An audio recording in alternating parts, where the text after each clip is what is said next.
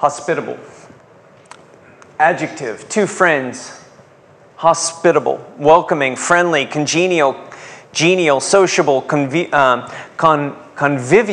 cordial, gracious, amicable, well-disposed, amiable, helpful, obliging, accommodating, neighborly, warm, warm-hearted, kind, kindly, kind-hearted, generous, liberal, bountiful, and open-handed. Those are just a few words that describe hospitality. And using Exodus 9 as that springboard will encourage you, hopefully, to a deeper sense of worship and how we can see in the text an unhospitable person and the desire that the church pushes in to resist the temptation to avoid those who are different. See, there are a few violations I see in the text. Maybe we could describe them as cogs in the wheel, which are hindering the people of God's invitation to leave Pharaoh's house. And I want to read to you Exodus chapter 9, if I can, just briefly, and note that there's three areas. There's first, we're in the midst of the plagues. God has released plagues on the nation of Egypt. And in the midst of that, He has raised up Moses and Aaron to speak into the life of the nation, to see deliverance. That they would be no longer slaves, not only to fear, but to humanity. That they would be in a position, and this is what the Lord says through Moses to Pharaoh. Tell him, this is what the Lord, God of the Hebrews, said, let my people go so that they can worship me. I want to stop right there. They can worship me. A lack of worship is a violation that hinders the work of God. This is why when we gather together and we put our hearts in position, we walk through those doors into a place of, Lord, I am here to worship. He is worthy of our worship. We declare His worship. But Pharaoh cannot allow the people of God to worship. He can't allow them to be the people of God. It's a direct violation of what we would understand in Egypt as his own birthright of divinity. For him to acknowledge Moses in this instance would be self-degrading. He wouldn't do it. It would be degrading to his divinity. And Moses says, let my people go that they may worship me. The enemy of the church, Satan, the devil, whatever you want to call him in the scriptures, is the enemy of the church that we are riling against continuously. He is the prince of the air, the king of this world. But one day he will be defeated. And it's interesting that when Moses says, let my people go, it's not a first-time request. It's a subsequent message in chapter 5. Aaron and Moses delivered the first message. Let my people go so that they may hold a festival in my honor in the wilderness. Exodus 5 verse 1. I believe in my heart that it's my honor part that was the stumbling block to Pharaoh. Pharaoh didn't want to honor anybody but himself. When we get into a position of not honoring others, we are in a dangerous position before the Lord. And we must be a church that actually has the power to welcome. See, pride gets in the way so often of the way that we live with each other and the way that we react to situations. And first one to be honest, I would struggle with that. All of us, to some extent, to levels of variation, have pride in our hearts. And it comes out in probably the worst times. Can I get an amen?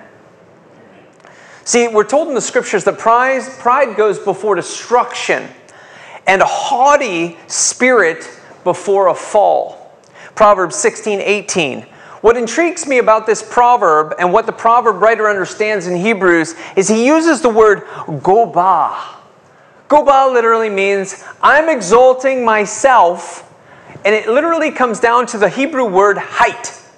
You're putting yourself above others in a position of superiority and power. See, it's the spirit inside us that controls the position of our worship. How you arrive here, as I've said, on Sundays matters not only to you, it matters to the Lord.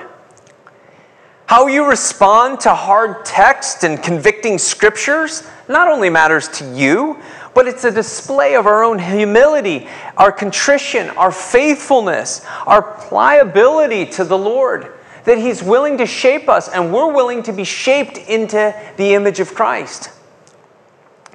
Pride, and mind you this, not being proud of someone. I will tell people I'm proud of them. That's a different thing. Pride itself is insidious. It starts slow. It's a thought.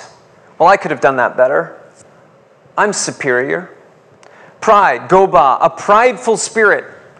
And it destroys not only the kings of the earth, but even the lowly, the poor, everyone in the middle. It destroys presidents and ministers, but it also destroys the common man on the street.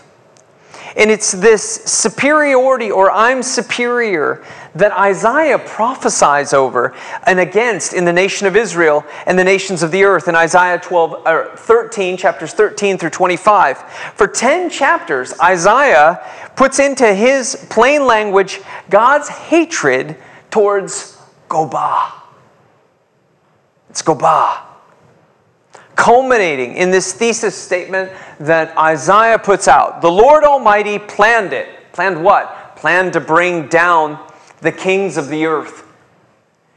He brings down what? Israel even. Her pride in all her splendor.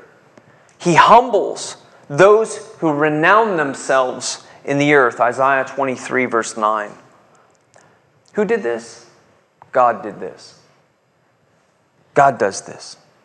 And it isn't until chapters 40 through 66 in Isaiah, just as you're going through this, that we get the promise of restoration, return to the land. But it comes differently than what the people of Israel thought. It didn't come through their own self-reliance or their own self-attitude. It came through an anointed one. Someone who would come and suffer and pay for Israel and pay the price for their transgression of pride. This is what Jesus did for you and me. He came and He paid the transgression for the pride that we have in our hearts, that He might live, that we might live. He died and rose from the dead that we might live. It's an interesting one. I think about this often, is that I'm so thankful that I believe in the resurrection of the dead. It is the foundation stone of my belief system. And because of that, I do not live in fear. It's the one thing that actually trumps my fear. Why? Because we all are fearful in some capacity, but others are fearful of death. And as Christians, we have a brightened hope that God is able and has overcome death in our lives for the sake of His glory. He's also worked in our lives when it comes to pride. And I want to say this, Russia and its people are feeling the brunt of Putin's pride. Pride hurts all people, not just you. It hurts the people around you. It has long-distance ripples that move and shift and shape and overwhelmingly overpower people. Why? Because they live under the yoke of the oppression. Egyptians were no different under Pharaoh than the Russians are under Putin. There was a BBC article online entitled "War. Putin has redrawn the world, but not the way he wanted," which details this ill-fated decision to invade Ukraine, which has now galvanized the West against him in a new Cold War. But it's redesigned the lines in a way in which we have much more strength together in unifying than we had before. All of a sudden, nations who, quite frankly, wanted nothing to do with each other are galvanized to realize that freedom, liberal democracy matters. See, pride, like that of Pharaoh's, has destroyed what could have been, for Putin, an element of peace, prosperity in his nation. It stems from a false desire of a Soviet Union which basks in this understanding or this desire to have a superiority of race, similar to Nazi ideology in the 1920s and 30s and 40s. It's the ideology that saw the systematic removal of gypsies, disabled, Jews, anyone who would not obey the decree. And all of a sudden in the book of Exodus, we see the people of God living in Goshen, outside of the land of Egypt, in a particular place, if you will, a concentration camp of its own. So pride, gobah, is the deadly sin, and it comes from this superiority attitude from the heights. And let me say this antithetically, it's the opposite of the gospel. The opposite of the gospel. How's that? Well, Philippians, Paul tells us this, that Christ emptied himself. Literally emptied himself. He could have been up there worshiping continuously forever, and yet he emptied himself. Taking the form of a what? A slave. A bondservant. When you become a bondservant, you would go to the master and you would say, I want to become your bondservant forever. And then the slave master, the master would say, okay, you will bind yourself completely to me. And he would take them over to the wall, and he would take a big long spike, and he would put it up to their ear, and he would nail it against the wall, and that spike, and then they would put an earring in, and it would signify that I am yoked. Jesus laid down his life. He emptied himself to become a bondservant so that you and I could understand what it means to be yoked to God. He emptied himself, being made in the likeness of men. How about this one? Paul also writes this in 2 Corinthians 8, for you know the grace of the Lord Jesus Christ, that though he was rich, yet for your sake he became poor, so that you, through his poverty, you might become rich. Amen. We get all the blessings of God. Why? Because Christ became poor for you and I. Luke 22. Jesus, you can imagine the scene. Jesus is in an upper room. People are entering through the door. His disciples, maybe one of us, some of you, were walking through the door, and what does he do? He says, hey, let me wash your feet. Let me clean you up. You can imagine they're wearing sandals. It's quite dirty. And Jesus is over there on his knees. And this is the statement that Luke makes. For who is greater, the one who reclines at the table or the one who what? Serves. It is the one who, is it not the one who reclines at the table? And then all of a sudden the statement is, but I'm the one who serves. That's Jesus. John 16, in clear contrast to Putin and Pharaoh and Hitler and anyone who would exalt themselves against the name of God. Jesus, perceiving that they were intending to come and take him by force and make him king, withdrew to the mountain alone. He runs away from his time of exaltation. Why? Because he knows the future. He knows the beginning from the end. Going low instead of high is a trademark of Christianity. It resists the violation of pride. And if you are still taking notes, the second violation that may be a bit more salient, a little behind the scenes, but nonetheless, if you'll follow Pharaoh's pride of being superior, of having a superior race, then this shouldn't be hard to fathom. I like watching documentaries. I've seen many of those about historical items. I loved watching documentaries made about Egypt.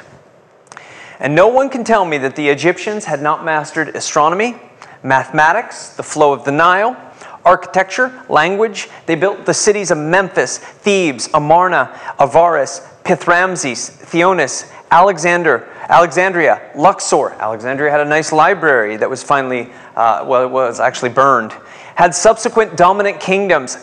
They had pride. They had power. They had prestige.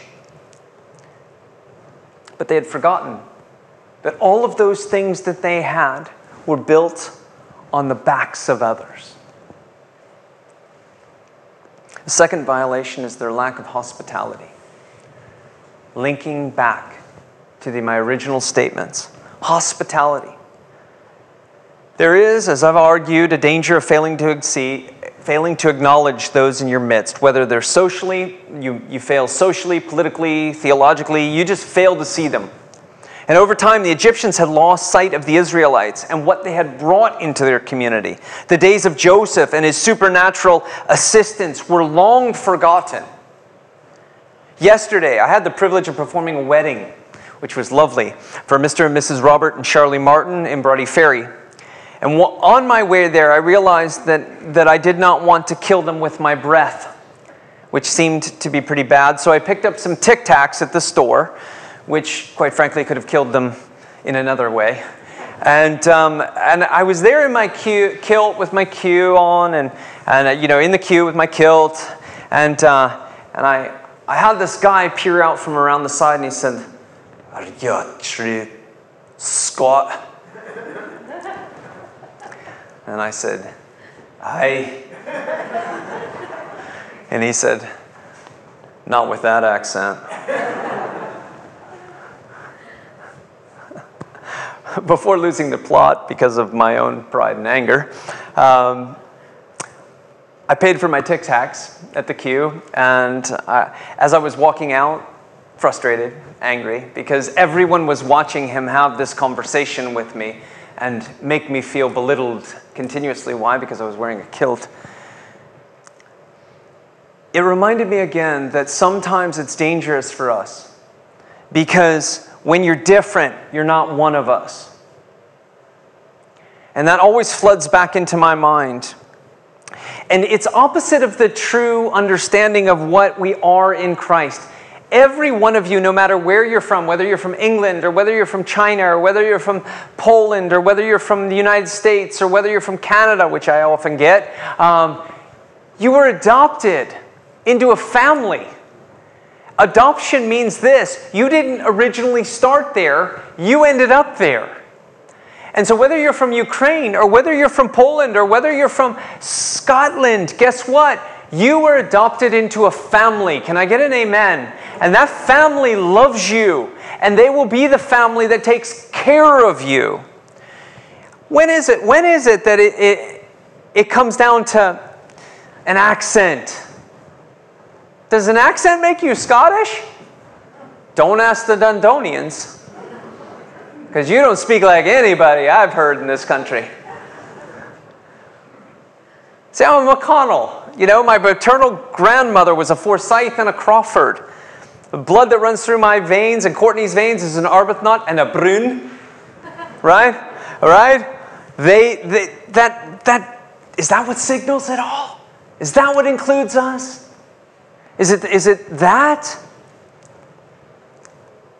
Yes, I do speak English differently, by the way. Have you noticed? No. Thank you. So kind. We need to be very careful that we don't slip into a place in which we have hard hearts towards others because they might look a little different. Right? When we lose sight of the advantage that outsiders bring into our community, there's a danger. There's a real danger that we become negative and we don't speak positive about who they are. Some of you will know I spent a good portion of my PhD thesis on this question. How does the church respond to forced migrants coming into the community? Pretty pertinent topic, eh? How do we do this? And to analyze this, I examined one of the writings of Reverend Dr. Dietrich Bonhoeffer. And he wrote this in his book of Ethics. He said, "The only fruitful relation to human beings, particularly to the weak among them, is love." That is, the will to enter into and to keep community with them. That takes commitment. And he says this: God did not hold human beings in contempt, but became a human for their sake. He quoted the scriptures. And he said, "This is good news of God's incarnate love for the world and for the church to live and plead in prayer with action, who? For them, for those who are coming. To do this, we have to change. We can't be like the world. We can't be like that guy in the queue who just really wanted to argue with me about whether or not I was a Scot or not. We can't do that. See, these things are going to force us out of our comfort zone. They're going to force us into spaces of service that we never thought we'd be doing. And it's important. These are the areas of gift of love that we pour out our true measure of offering to Christ. What intrigued me about the last 3 weeks is how we have responded. God has been faithful to bring thousands of pounds through various grants. Even the food bank gave us a 5,000 pound grant. Why? Because we were busy doing the work of the kingdom here on earth as it is in heaven. And when you get to busy and you get to work, guess what happens? The blessings of God flow. The night of packing was awesome. The drivers, the vans, the space, the Andy Burns connection, Luda and her family. And even yesterday, I had families which needed our help. And they're reaching out. They're stuck in Hamburg and places like that and fleeing through corridors under shelling to say, can we come to the United Kingdom and find safety? Well, yes, you can. And you know what? It's our response to actually be ready for them. So get in the game, everybody, because the game is on. All right? As Christians, we're called to this. And I want to say this. The first consequence of not responding is death. If you refuse them to go and continue to hold them back, this is Moses to Pharaoh, the hand of the Lord will bring a terrible plague on your livestock. I will punish you. We don't want to talk about that. But the Lord will distinguish between the livestock of Egypt and Israel, so that the animal belonging to the Israelites will what? Live. As Christians, we're called to bring life. We're called to give life. I rarely have dreams at night. I've shared this with you. But since the war in Ukraine broke out, I've had visions. I've had dreams. I've cried in my sleep. I've woken up with tears running down my face. I don't even know why. The other day I shared with Courtney something that was in my mind. I was laying in the bed and I had a vision of Ben Kingsley, who has played Itzhak Stern in Schindler's List. In the movie, Oskar Schindler, played by Liam Neeson, were sitting in a room typing a list of people that they were attempting to free from the concentration camp, and the hand of German SS officer Eamon Goeth. As they were typing out the names, Ben Kingsley types on his typewriter away, and Oscar keeps saying to him, "How many?" And he says, 600. He said, "More." And that played over and over and over in my mind. And then he said to Neeson, and he said this, "The list is an absolute good. The list is life." Friends, we have people who need life.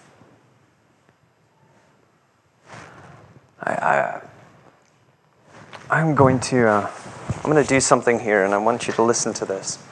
And it might take me a minute to find it, but I want you to hear it because it's important. I'm going to try to play it here and go through.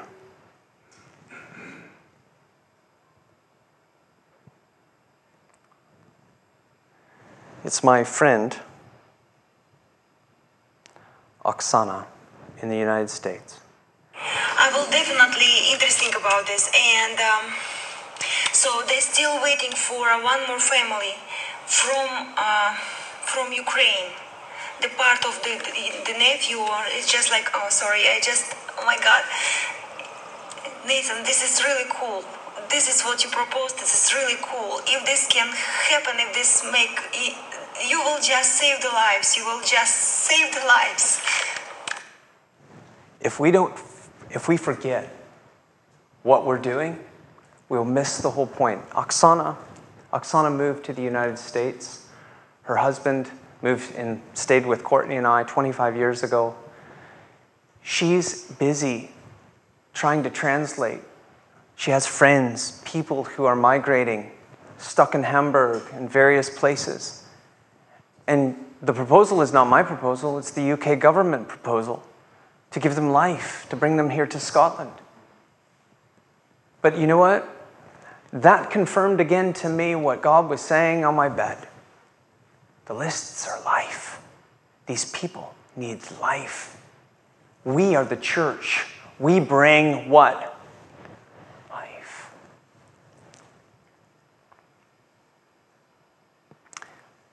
I'm going to skip my second consequence. And I'm going to talk just briefly. We need to offer hospitality to the strangers. Not everyone is called to open their home, but everyone is called to serve in some capacity. And whether you have the gift of administration, or whether you have the gift of giving, or whether you have the gift of teaching English as a second language, or whether you have the ability to buy nappies so that families can have, we are in this. It wasn't something we expected to do, but we're in it. And our job is to bring life. To offer hospitality to a stranger is to welcome them to something new, to something unfamiliar in our life world. On the one hand, hospitality requires a recognition of the stranger's vulnerability in an alien social world. On the other hand, hospitality designates occasions of potential discovery, which can open up our narrow, provincial worlds. The sharing of stories may prove threatening, but not necessarily so. The stranger does not simply challenge or subvert our assumed world meaning. She, he may even enrich it, transform it, that we might have a world that's better. This is where God is calling us. For such a time as this, God is calling us into this space. And we want to, in the power of the Holy Spirit, shift and move with Him. And so as we move into this place, please be praying for these things, that God would open homes, that these manses would not get bogged down in legality. And what I've heard so far is just an openness completely to move around, to navigate, to make it possible. And for this, I'm grateful to not only the Church of Scotland, but all the churches in this city. And we need to be a city that receives well. Why? Because we bring so much to the life, and they bring so much to ours. Amen?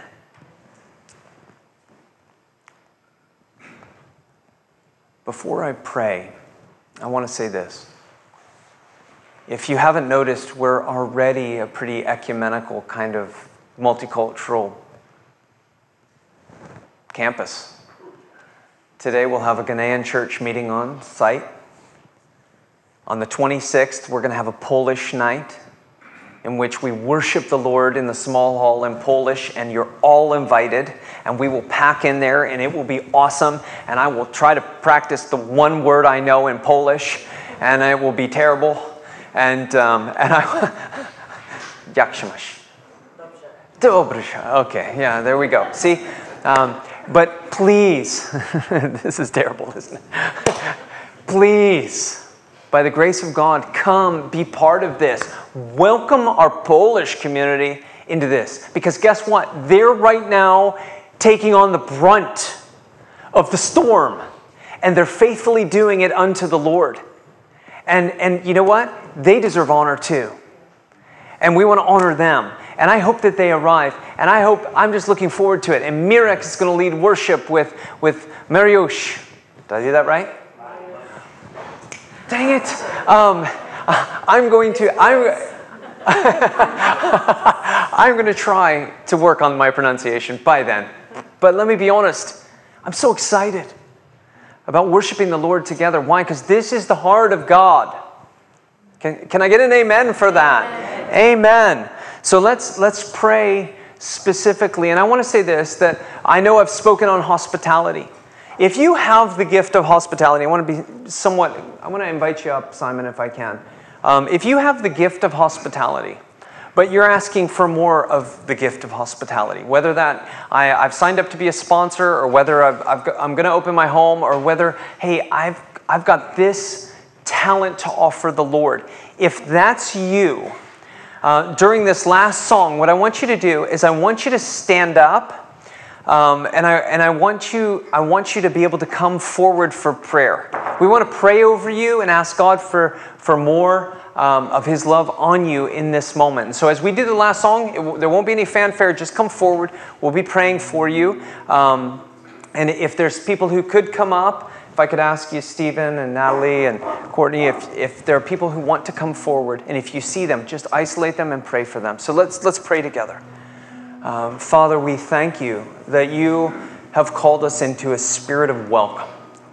God, you have called us to be hospitable. You've called us to grace and mercy and love. God, you've called us to pastoral care. You've called your church, God, to be life. And so, Father, we pray that Downfield Mains would be a place of life. When people walk in here, they would sense your Holy Spirit, your love. God, that they would know that they're accepted. God, we ask for this in the name of Jesus. We love you and we thank you. And Father, if there are those in this congregation who need more of your Spirit, they have a heart for hospitality, Lord, just bring them. Just stand where you are. Just stand where you are. If you have a heart for hospitality, but you want more, you want protection in that, you want God to guide that, just stand up to your feet. We'll continue to pray for you. Thank you.